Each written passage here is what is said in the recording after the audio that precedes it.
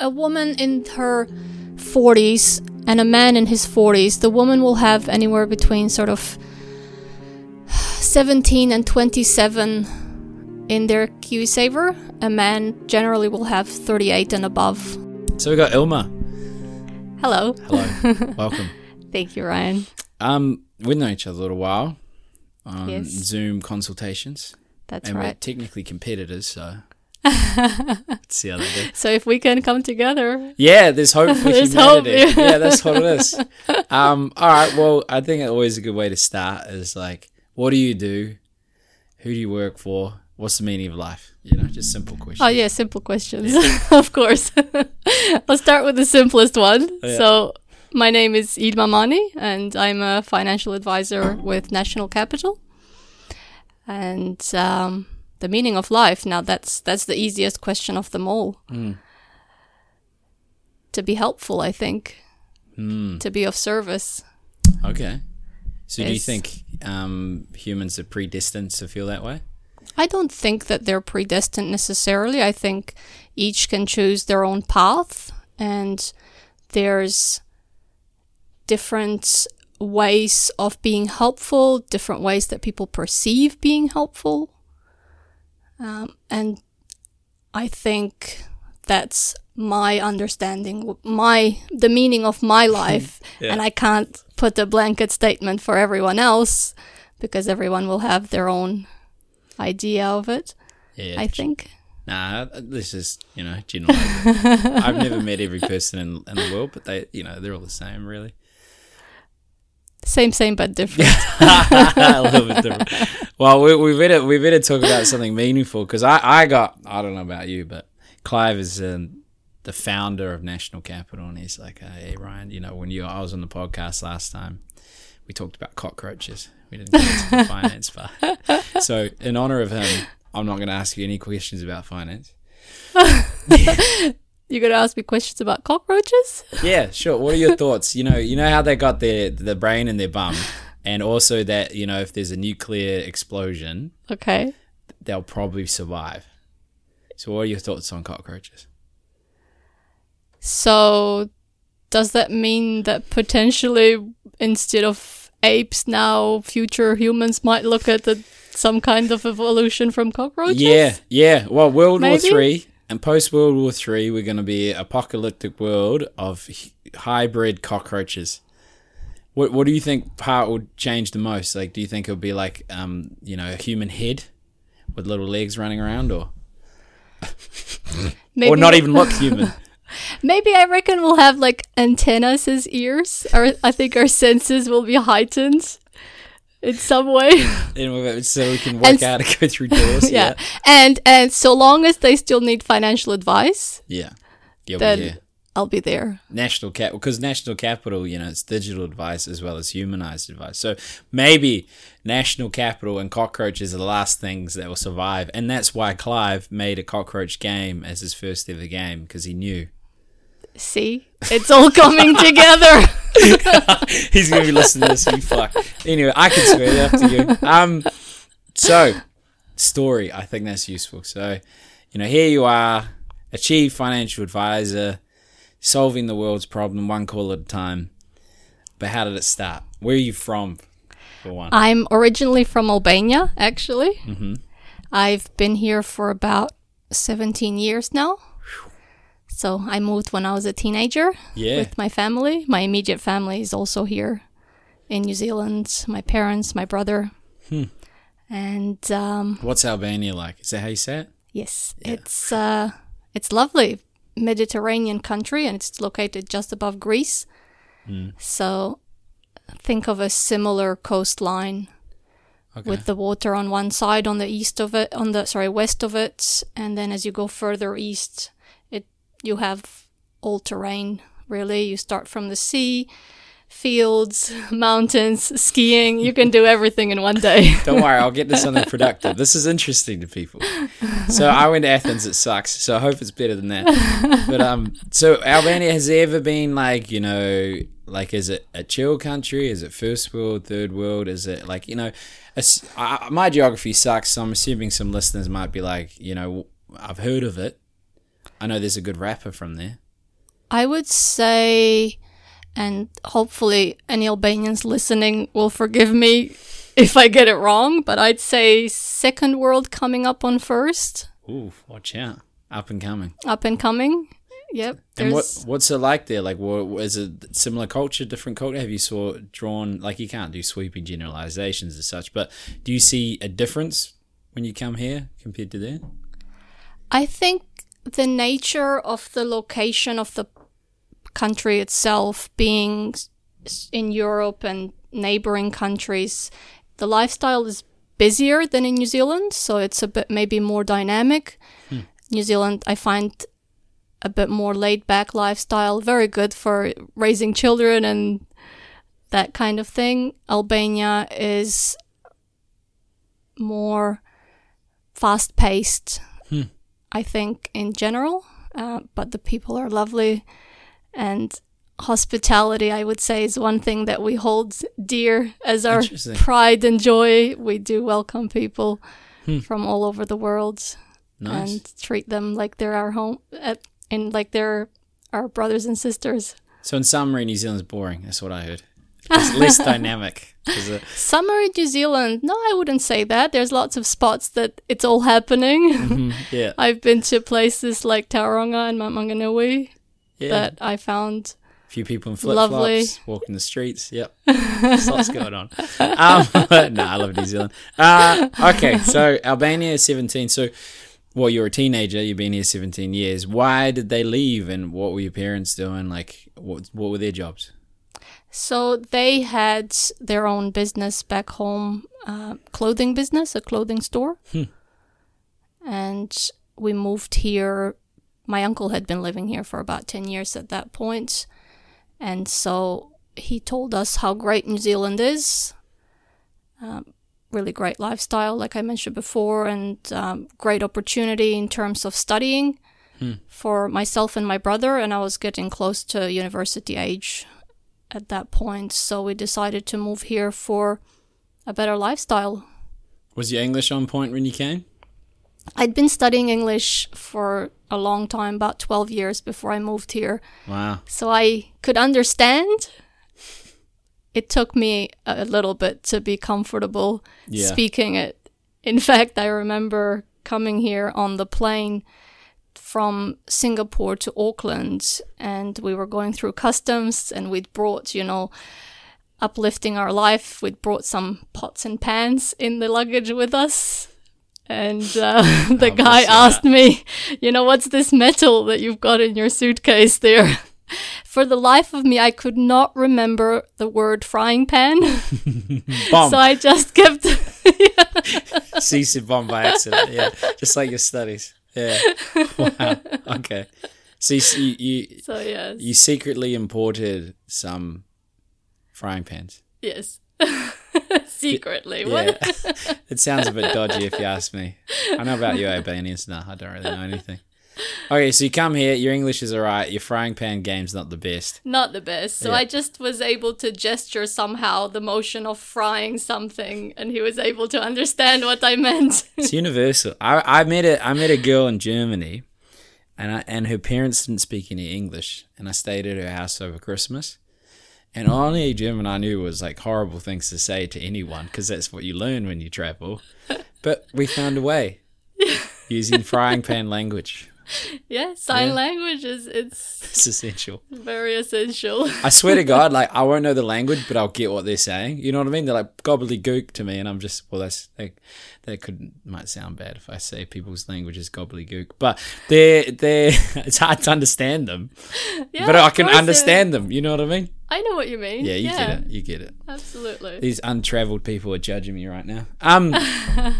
Okay, so you come here, uni. What'd you study? So I came here and I went through a few different degrees at the time because I found that I wanted to go into the workforce more. So I was not quite finding myself at the time. I did a bit of health science, a bit of biochemistry. What was the first job you got? The first job that I got here in New Zealand. Yeah, or Albania. It was actually here in New Zealand that I got my first proper job when I was 17, and I was working as a checkout girl. Oh, me too. Checkout Chicks Unite. Yeah. You call it that as well? Yeah. I haven't got in trouble for saying that yet. We had a Checkout Operator of the Year competition. Yeah, we did too. Did you qualify? I have a couple of certificates. Oh. Yeah, as a Supervisor of the Year and Checkout Operator. Wow, Supervisor of the Year. I never made Supervisor. I don't know why, bureaucracy.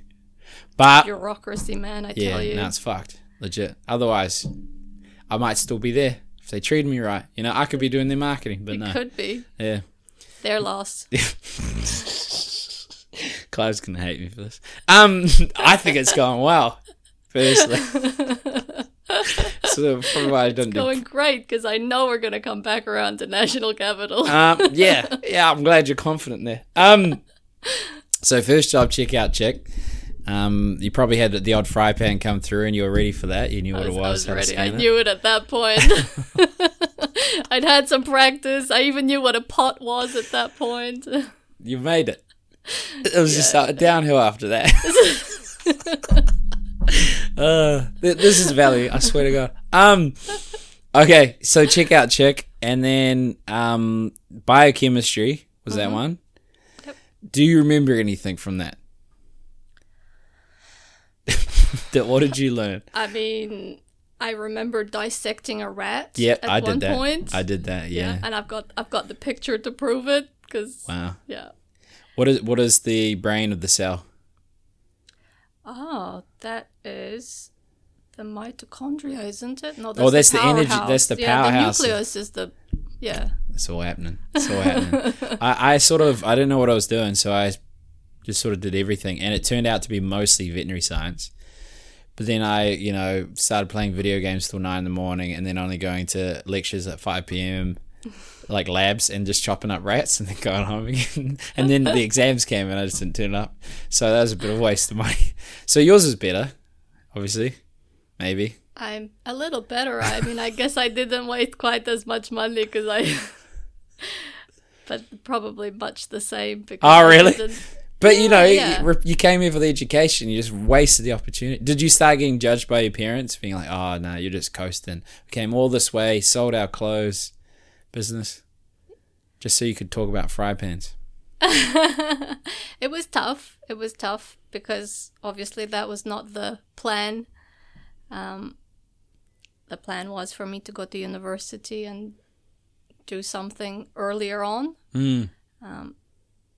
But they came around. I think that's an important discussion. So I think this will add value. So far it's been off the charts value. This will just be something that's a little bit in comparison. Is the expectation parents put in their children to study. And not necessarily do something they like, but what will help them live a secure and safe life, but unhappy. So, and that's a characteristic that's assigned to especially people that, immigrate here. There's an expectation they made sacrifices so you could have good education and good life, and that's sort of a common channel to achieve that. Mm-hmm. So what would your advice be to someone that might be listening now that's in a degree, has that expectation of the parents, they don't really like it? Like, how do they get through it, or what should they think about, or should they just suck it up and finish it? I'm not sure I'm the best person to give that sort of advice, because I also have some regrets of my own, in the sense that I'm very happy where I am now, and I am happy with my journey, but also I do wish that I had found what I wanted to do sooner.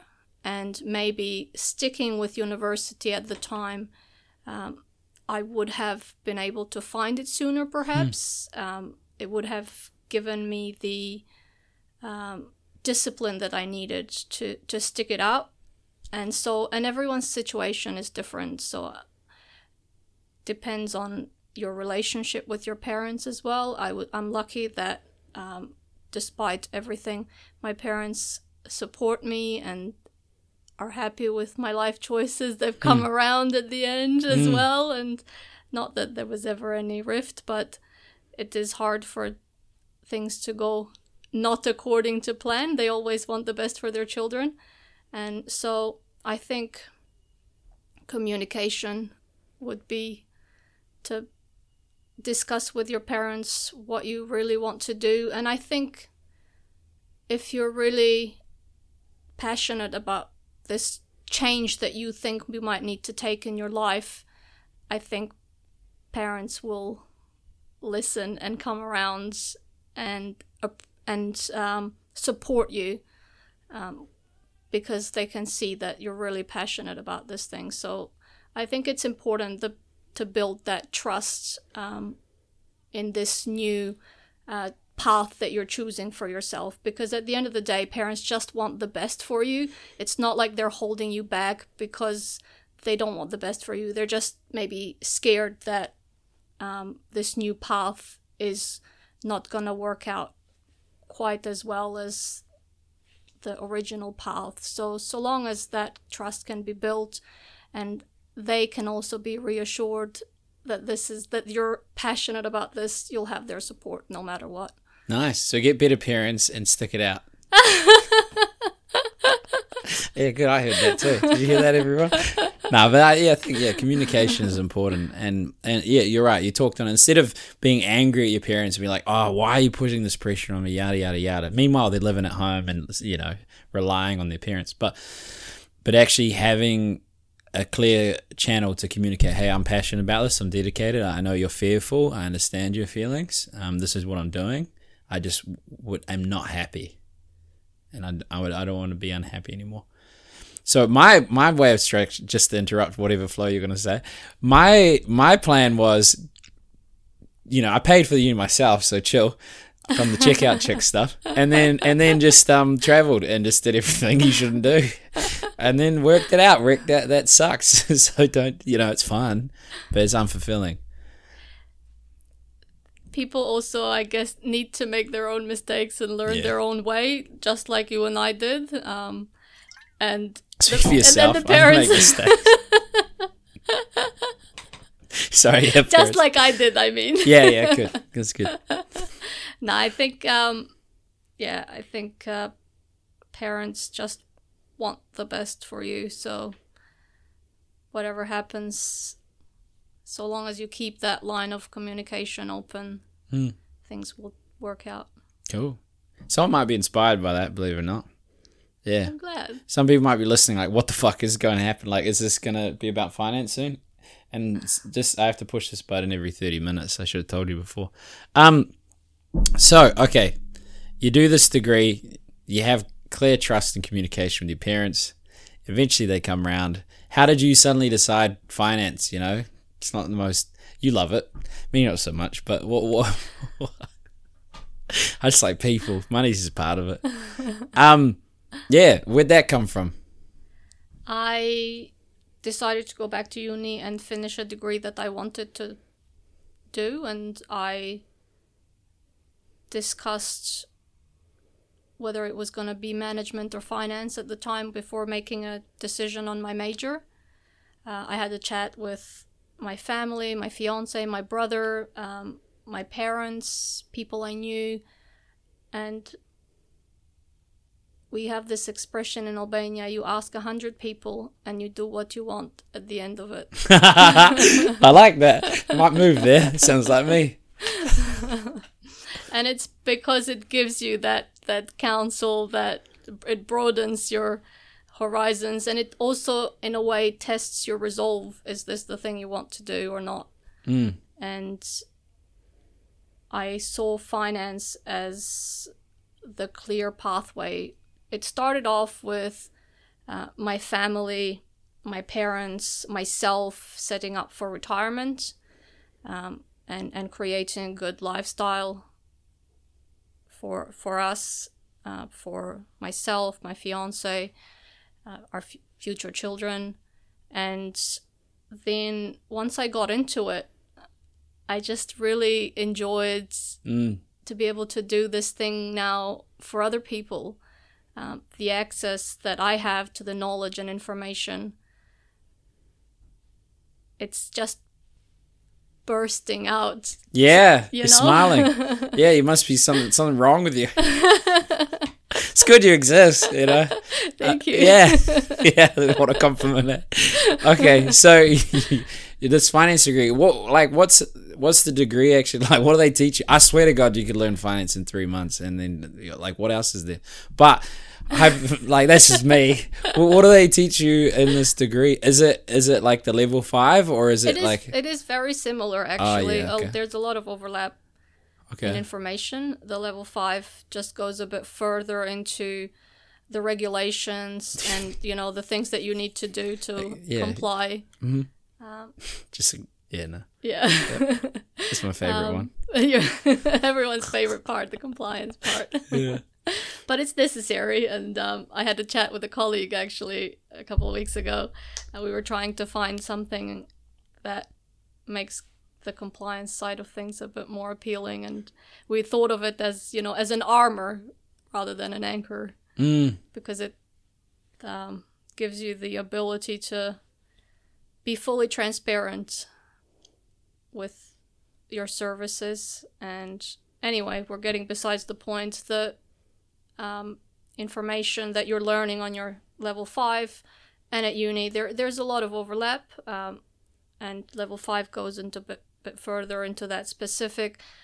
Uni with finance, you can take lots of different paths. I've become a financial advisor, but you could become an analyst, you could become a portfolio manager at some point and go that way. How long is it? Work for a bank. How long's the degree? 3 years or? 3 years. That's mad, eh? I swear to God, it's 3 months.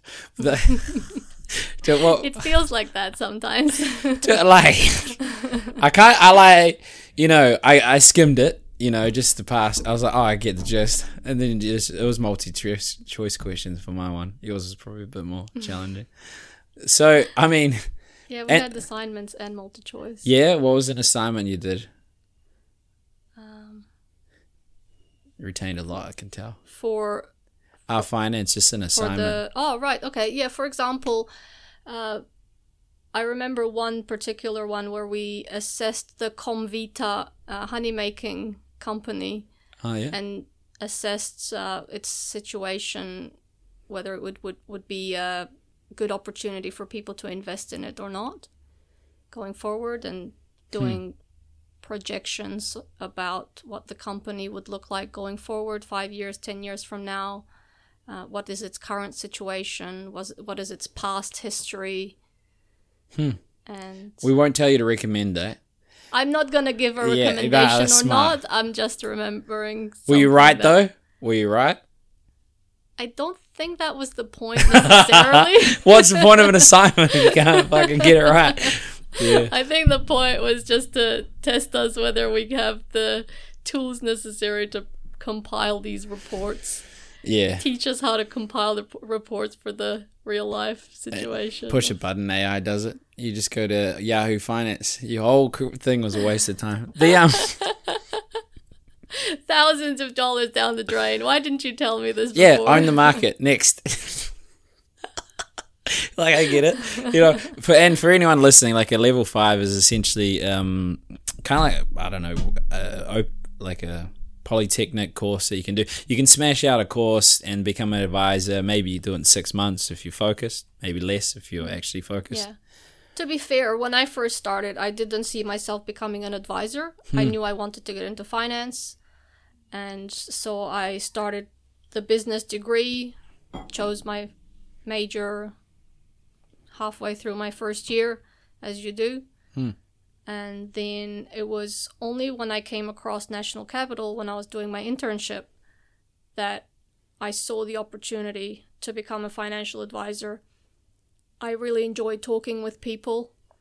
I enjoy just being able to share this knowledge of finance that I have gathered, and National Capital offers me that opportunity because we are able to get in touch with so many people and service and give recommendations much faster than a typical financial advisor, and that's what allows us to really be able to have this reach out there and to... I'm just letting you talk. This isn't sponsored by National Capital, by the way. It might sound like it. What was it like when you came to National? So internship, are you free labor initially with interns? Yes. Oh, sweet. So I could hit up these people wasting years of their life to get a degree they could learn in 3 months and be like, yeah, you want to work here? Good to know. No offense. Like, maybe there is more to finance. I need to do my research. You're a financial advisor yourself. You know what there is to it. Yeah. If I taught someone 2 weeks, I reckon you get the gist. Like if we're doing 8-hour days, 2 weeks, because, the fundamentals, about liquidity, make sure you own something, there's a market where you can sell for it. It's tax deductible, so it's tax efficient. Make sure that it's diversified because we don't know what's going to happen in the future, so we want to own the market and spread it across international, national, and own certain types of asset classes. And then make sure you get your structure, the right provider, and the strategy in terms of insurance to protect you. It sounds like a no-brainer, doesn't it? The hard part's being giving a fuck. Being interested. I just the way I see myself is that someone wants something in life, I just create a roadmap to get there. Yeah. And it's wonderful, right? That's what you're here for. That's what I'm here for, is to create. There's no magic formula. You just do your research and then you pick the right place for you. But that's why we're here as well, because not everyone has the same passion to do that research or the time. Someone might rather spend time with their family, with their children. Yeah, me. Have a hobby that's not finance, Yeah, you're talking to me. So, yeah, exactly. So leave it to someone that you trust, that you know are going to do a good job, and who wants to do it. Yeah, 100%. I think whether it's finance, whether it's any component of your life, you should only be doing the things you're passionate about and that you're good at. So outsource the rest. That's why business owners burn out, is they try and do everything. But I think the most important thing as a business owner is to realize that you're not the right person for the job, and outsource it to an intern for free. So, what was that like when you first came into National Capital? How long have you been there? I've been there for about a year and a half now. Just over a year and a half. So when you first came in, was it boxes like Amazon and there was a painted sign? We've got a very nice office, actually. Yeah. Well, watch out. We are lucky to be in the position to have a nice office, because being a young company and in a sort of startup situation, but also having a parent company with the resources of a bigger company, it puts us in the situation where we can work towards our goal in a more advantaged situation. Yeah, I guess you would put it. Fair. Leverage. So go. So we do have offices as well. You got an office. Long story short, it's an office. See, that's why you wasted 3 years in your finance degree, because you take too long. Now, so you're in... How's it grown since you've been there? What was it? Do you remember the funds under management when you started as now? Yeah, I remember when I started, we were somewhere around 30 million of funds under management. Now we've gone above 70. Oof. What, in a year? That's mad though. Yeah. Really? Yeah, and how many advisors when you first started? Excluding the big company, just working on National Capital? 2. 2? Yes. Wow. Yep. It was the director himself. And yeah, old Clivey. someone else. Watch that episode, by the way. Learn about his cockroach game. If you're listening, Clive, I am talking about National Capital. I've talked about it in the podcast a lot, a mastermind group where we meet and we just roast each other and support each other to be better, and we're all competitors. So it makes no sense. But that's why I'm just sort of fucking with them. But it is an amazing company. I think there's a real need for it. I hope it's the one that rises to the top. Because essentially there's finance is inaccessible to a lot of people. They don't necessarily want to know, or if they do know, they gravitate towards the greed or the fear. So they're missing out on those opportunities. And then advisors can't support the masses because it's cost ineffective. Whereas he's got a model that can, because it's a digital advice platform. So to help, it takes maybe an advisor 2 to 3 hours to do a plan. How long does it take National Capital to do a financial plan? It takes us 0.8 seconds. Yeah, you fuck's sake. That's so true. You got to be fearful of AI. So, what are common financial challenges you hear? Because you're, I think you're probably closer to like what it's actually like out there, because the average advisor only getting a few appointments a month or whatever, whereas you're just like fucking endlessly on the phone. That's true. There's days where I can easily have 10, 15 calls a day. Yeah, mad. And booked calls as well. Huh? Booked calls, yes. That's mad. So what do you see as common misunderstandings about investing or about finance that you see? One thing that stands out to me is that a lot of people don't know that they can be in more than one KiwiSaver fund with their provider. And so if they're not ready for one particular strategy or for a certain level of ups and downs that they're going to see in their balance, they could have something in the middle as some type of split. People don't realize that that's a possibility. And the other one that I notice a lot is that people tend to be in a fund that's more conservative than they need to be in. So they're leaving a lot of money on the table purely for the fact that they're not in the right fund for them. Someone who's in their 30s, or even as you get closer to retirement, people tend to lean towards a conservative fund. But we have to keep in mind that now people are not just living to their 60s or 70s anymore. People are living another 30 years after retirement. And we have to make the money last longer. And also it gives you that timeline where you can be in something more growth-oriented. Yeah. Well, there's a few pieces to that. There's behavioral finance, psychology finance. It's something like that, where if you have different pockets of your investment in different avenues, so one's a little less volatile, but it's going to be for your income, and one's more volatile for the long term to protect the purchasing power of your money. That's right. So you got those two things, and it's actually a lot easier for people to process the ups and downs having that split. And you're right, I don't think people are aware of that. But what might you say when someone's like, oh yeah, but risk, I know of this person during the finance company collapse in New Zealand, they lost all their money, or the global financial crisis, like isn't a higher growth more risky? What do you say? You get that a lot, picture. I do get that a lot, yes. And there's a difference between risk and volatility. So a high growth fund or an aggressive fund is not necessarily going to be riskier than a balanced or a conservative fund, because the funds that we research and recommend, particularly with KiwiSaver, because I speak KiwiSaver because that's what we research, that's where my expertise lies. We look into it deeply, that we know that they're well diversified, like you mentioned before, not just across industries, but geographically, across sectors of the industry, across different markets in the world. And so they're invested in hundreds of companies around the world. For you to be actually losing your money, it would mean majority or all of these companies would go bankrupt at the same time. And for that to happen, we're talking some kind of apocalyptic scenario where we're eating tins of beans in a bunker somewhere. You say so that hopefully interesting. Very unlikely. Yeah. And so, but what is different is this volatility, is these ups and downs. An aggressive fund will have anywhere between sort of 93 and 99% invested in the stock market.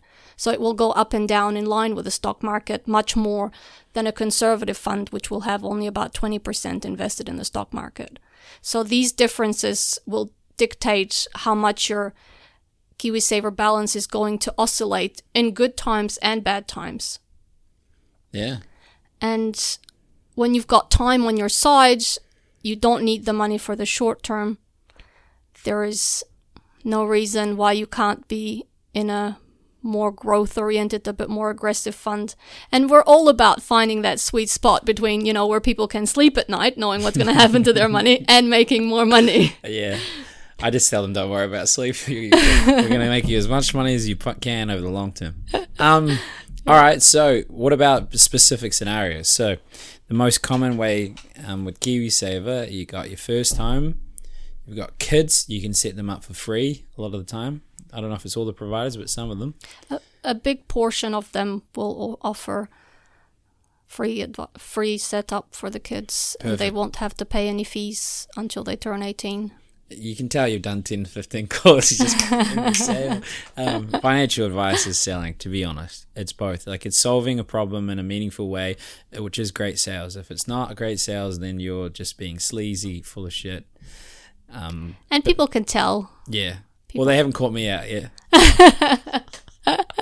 That's because no matter what you say, you care. Yeah, true. Good. Well said. So I didn't have to admit that, but so, okay, these different scenarios. You got kids, you got first home, you've got retirement. There are other things, permanently migrating. There are other things like get sick, financial hardship. But what should people be mindful of in these different scenarios to maximize the opportunity? I think one thing to be aware is the time that you've got on your side. That could either work in your favor or not. So the time that you've got on your side will generally, alongside your own tolerance as well to these ups and downs, will dictate how much you can, how much risk or volatility, how much volatility you can take on. So if you've got a short-term goal and you're looking to purchase a house in the next year or two, and this isn't advice. Please don't just go and do what I say right now, because this is your situation, and every situation will be different. Nice. So compliance. Please You've got do. Your armor. Yeah, please do seek advice. But generally, as you're getting closer to your goal to withdrawing money, you want to eliminate as much volatility as possible, because you don't want to risk having to access the money in a time of market correction where the market has dropped and you are needing the money,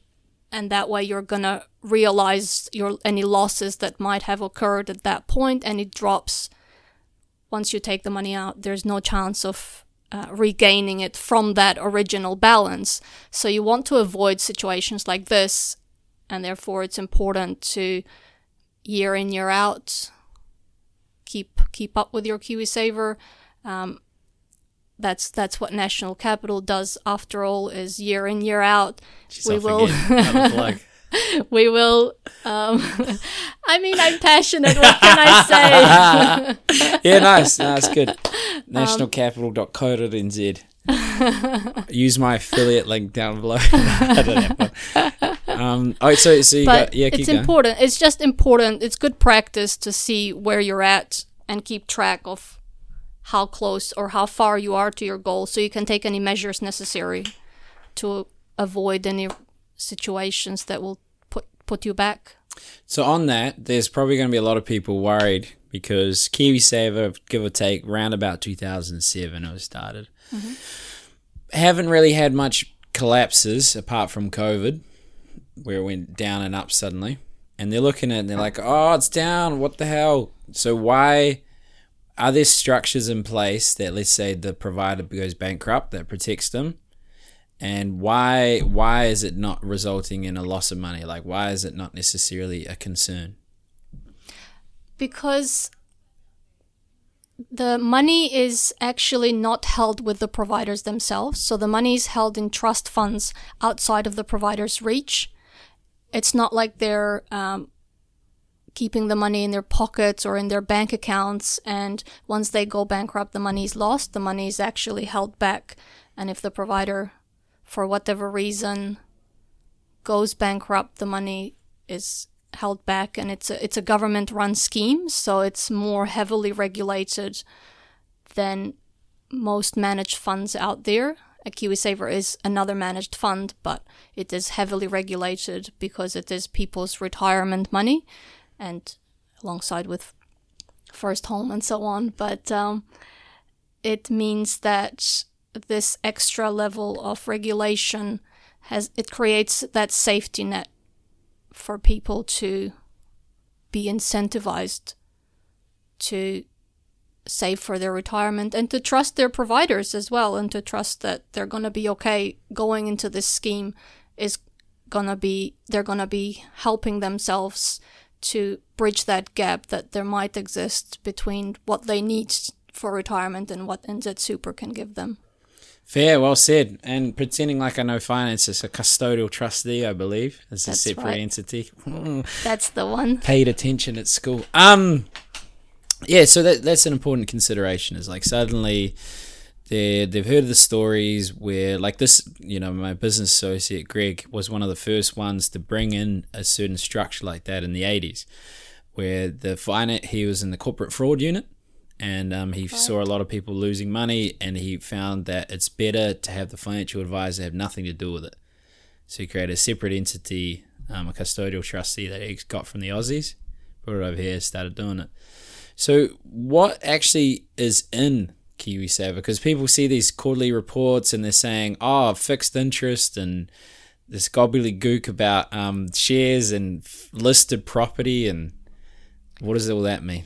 So a KiwiSaver fund will have a certain amount of shares in them, so shares from companies in the stock market. That's what is considered your growth assets. And part of it, depending on the fund, they'll have different percentages. The other part of it will be invested in things like term deposits, or government bonds, companies that pay dividends. So you want, that will be your income assets. That's things that are a surefire way they're going to pay an exact amount every month to your KiwiSaver, and that's coming through to you. And the rest of it's going to be oscillating because the stock market oscillates and they don't have a fixed return coming. So that's why they're called growth assets, because they're constantly growing over the long term. When you look at it from a bird's eye view and you're looking at a graph from the last 10 or 15 years, or even 150 years for as long as we've had a stock market, yes, it's up and down. There's that zigzagging curve going, but it actually always goes on the upward trajectory when you look at it from a big picture point of view. I'm taking notes on how to explain stuff. Hey, I've never government bonds, and and if you're looking at the report, so every KiwiSaver provider has to publicly list on their website a quarterly report, quarterly fund update. That's right. And then on there you'll see those different categories, so the cash and cash equivalents, they're called, similar to what you're saying, term deposit. And then the bonds, also known as fixed interest, which is just a loan agreement. You get a percentage of it and then you can on-sell it. So just on that, and then property and shares, or called equities. With property, often you look for something called a listed property, because it's kind of like if you're trying to sell a house on an island and there's no one there to buy it, what's it worth? So with listed property, It's on an exchange and there's an agreed value. But anyways, I you know all this, but I'm just saying it for listeners. No, it's great. I mean, I also... You're going to steal it back, are you? How can we... Well, that's the whole game. I also love to hear how other people, explain it and how they understand it. Well, this is the one I use for comparing it to direct investments and to like diversification and having a managed fund. Is you think about, you're trying to get across a cliff and you're trying to achieve the goal, which is on the other side. And there's two ways you can get there. You can go on a rubber band, or you can go on a bridge. So a rubber band is direct equity. So it can go, you're invested in one company, and it could go down and snap and you fall to your death, or it launch up and you get there quicker, but we don't know. With a bridge, sure, it moves a little bit, but you're still going to get to your destination. So this is what I use. I don't know if it's good. I like that. Yeah? Okay. Yeah. What's another way you explain things? Just to add more value to the listeners, in actual fact, just to me, but... whether it's that or something else, like your go-to.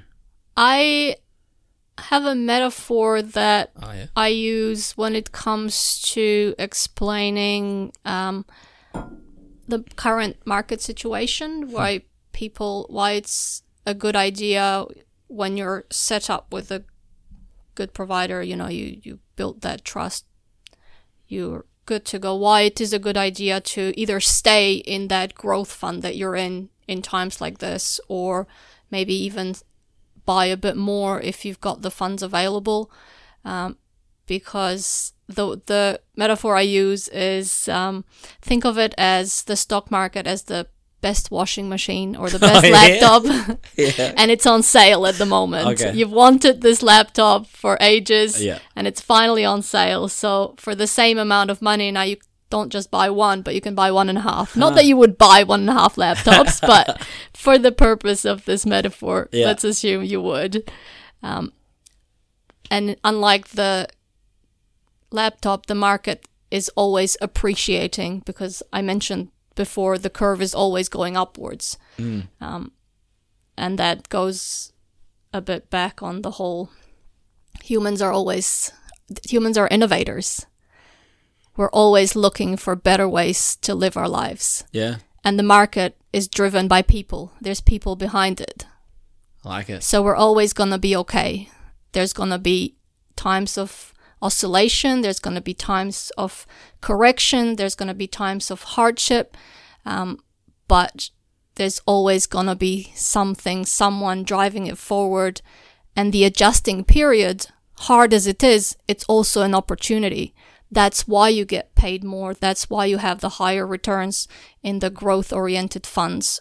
You're getting paid for the headache of going through that volatility, for holding that faith, if you will, that things are going to be fine. I like it. Every time you go on your sales pitch, you get more passionate. It's just good financial advice. I use cans of tuna, same analogy. I mean, washing machines and laptops are better. No one actually wants cans of tuna. I eat it pretty every day. So I like tomato and basil, Sea Lord. Get some of that stuff. Yeah. I'm not a big fan, but my fiance and my cat love them. Well, he's a legend. I like that. It's linking me to a cat. That's fucked. I love my cat. Yeah, okay. I'll take that.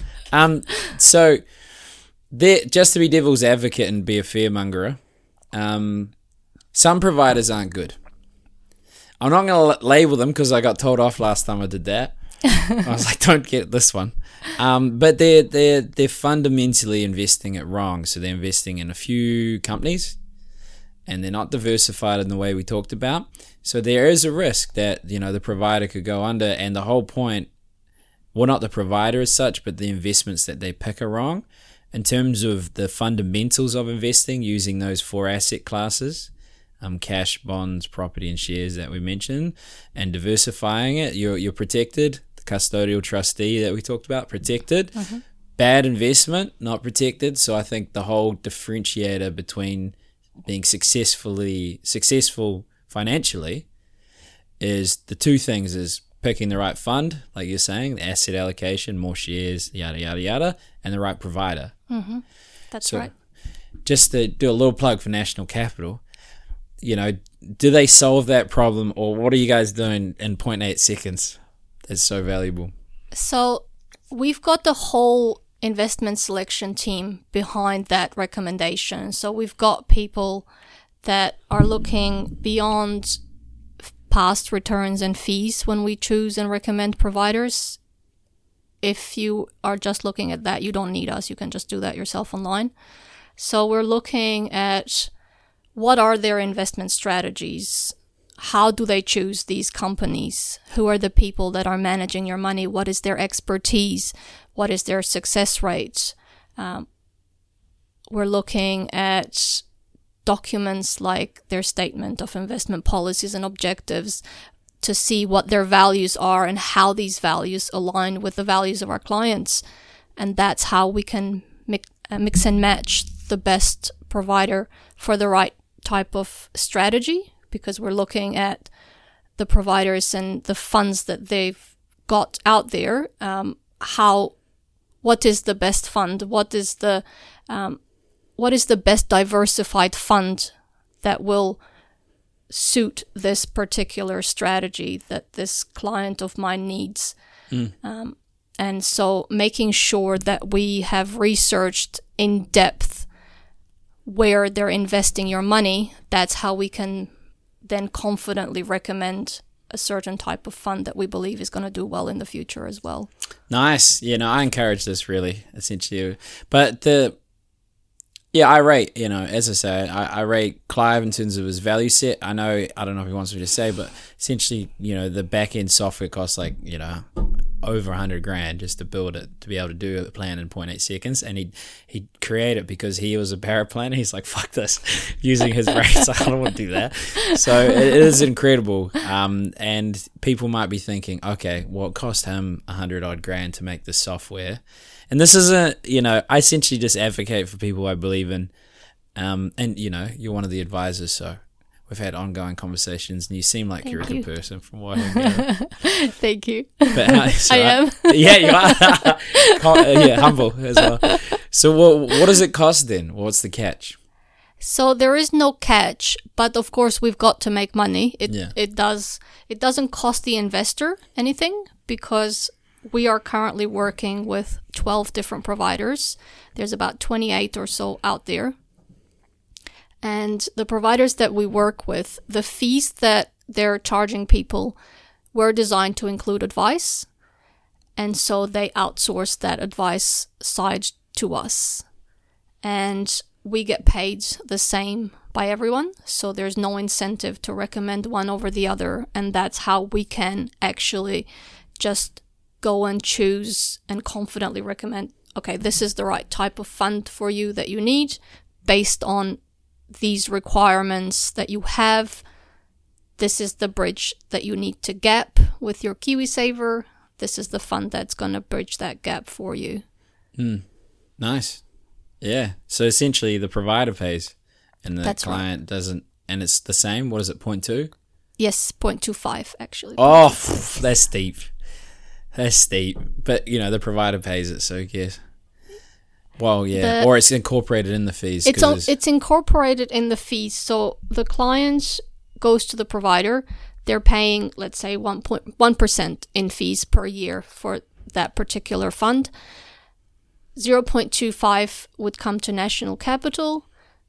0.75 would stay with the provider. Yeah. And now we give the advice ahead first. So we deliver the advice.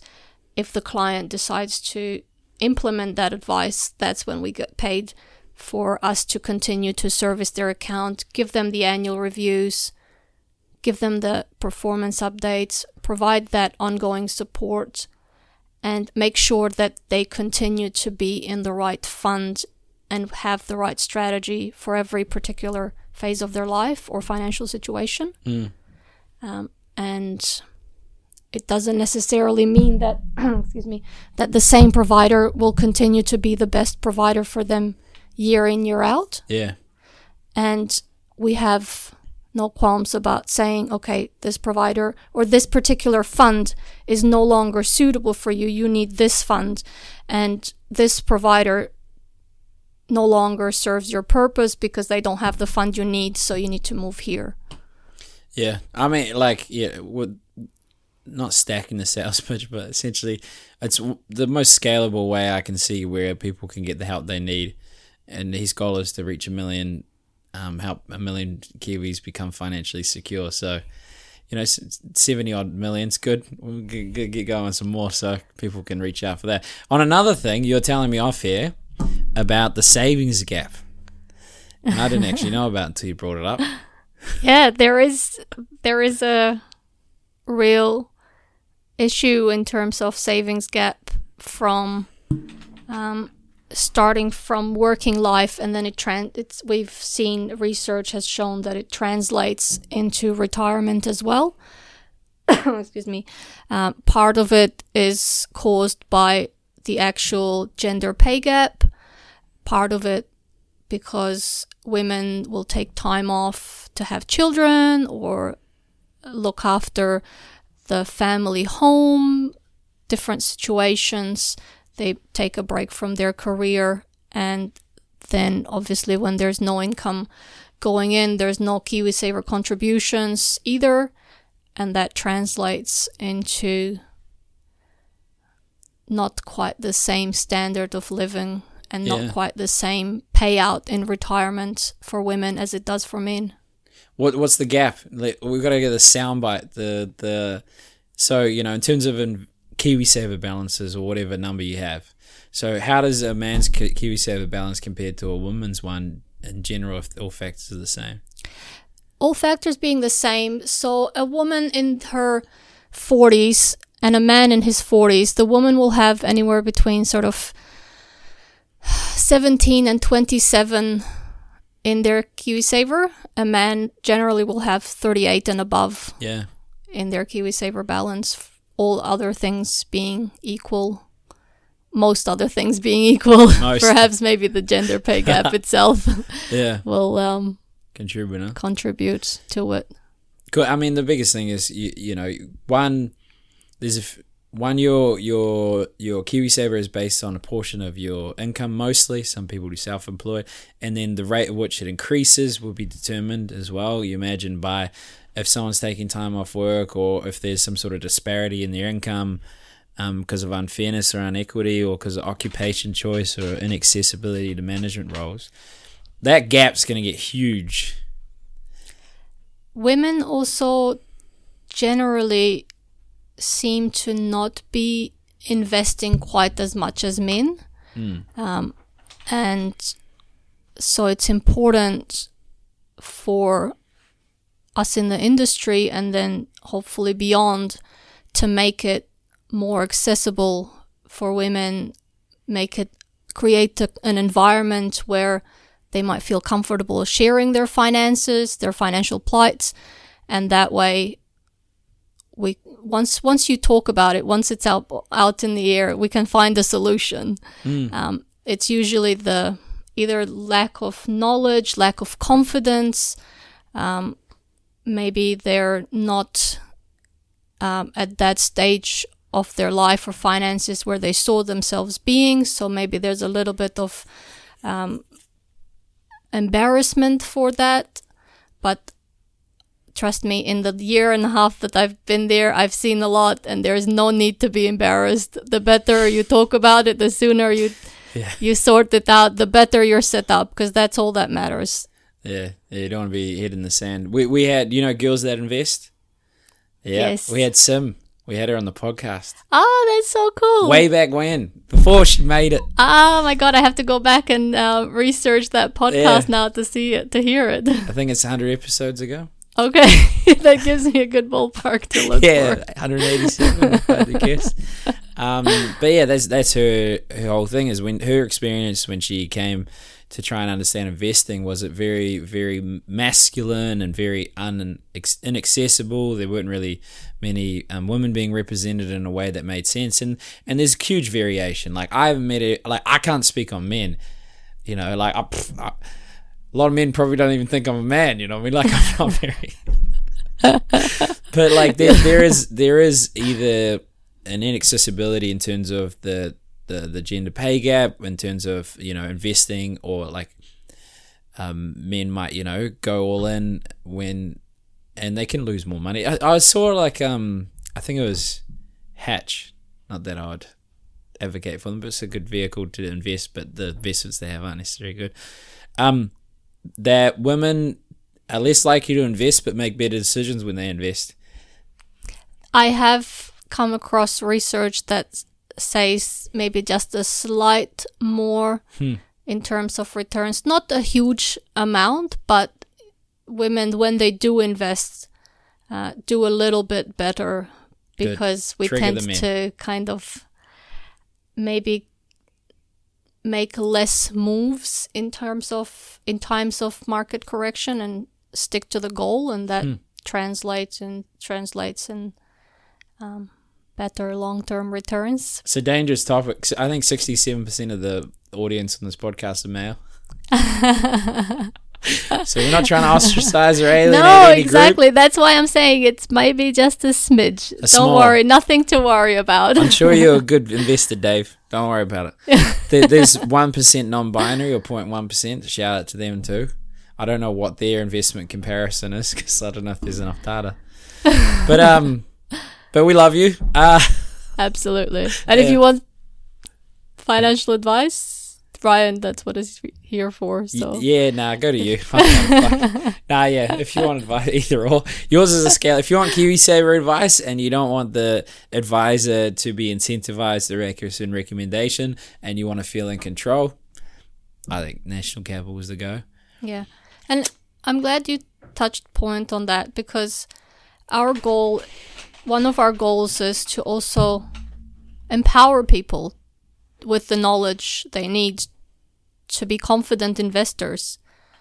And I have quite a few clients now coming back for their annual reviews and expressing how much more confident they feel now and how much more they know about investing after having gone through this journey of being a client for the last year and receiving educational material, I guess, or just access to information that leaves out a lot of the jargon. Yeah.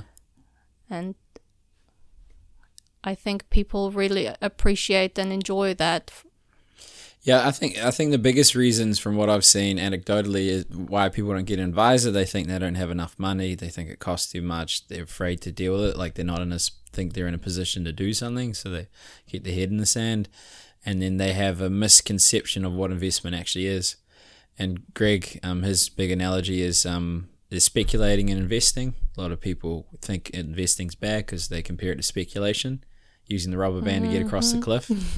But this is investing, and you can take more of a risk with your income and pursuing your career, but just own the market. Just like, don't worry, just invest, leave it alone, don't worry about it, gear it towards, like, my value to the clients isn't much, like, to be honest. Like, they come in, you might give amazing value, but if they come in, they want a goal. I'm like, when's the goal due? And they're like, this time. I was like, do that and let's leave it. Okay. And then we help them with everything else. But that's value. You've just given them a surefire plan of success. What changes their life? Like if they never came across you and I, the outcome, like even Vanguard, which is one of the largest passive investing tools out there where you can go and index, they had Advisor Alpha, and they found that people would do better with an advisor because they stay on course, not because the advisor knows all these things, keeps them there. There's another study, Money and You, where they found that people would travel more, save more, and have a higher return with an advisor. That's right. There's research that shows people do generally 4% better in terms of returns having an advisor than not having an advisor. Yeah, and that's not because, they're making big calls in investment. It's legitimately just picking the right fund for the time horizon and sticking to it. Yeah, exactly. Or the provider. Some providers are crap, as I say. You won't say that, but that's fine. I'm not going to name them because I'm a learner.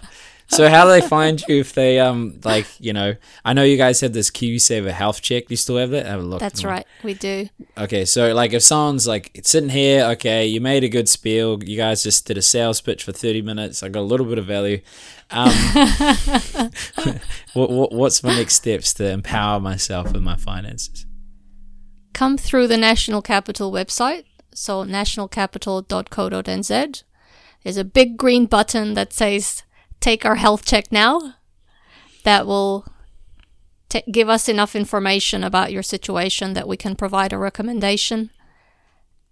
We'll speak on the phone together to discuss anything that might concern you about the recommendation or nail down the strategy. And then we implement that.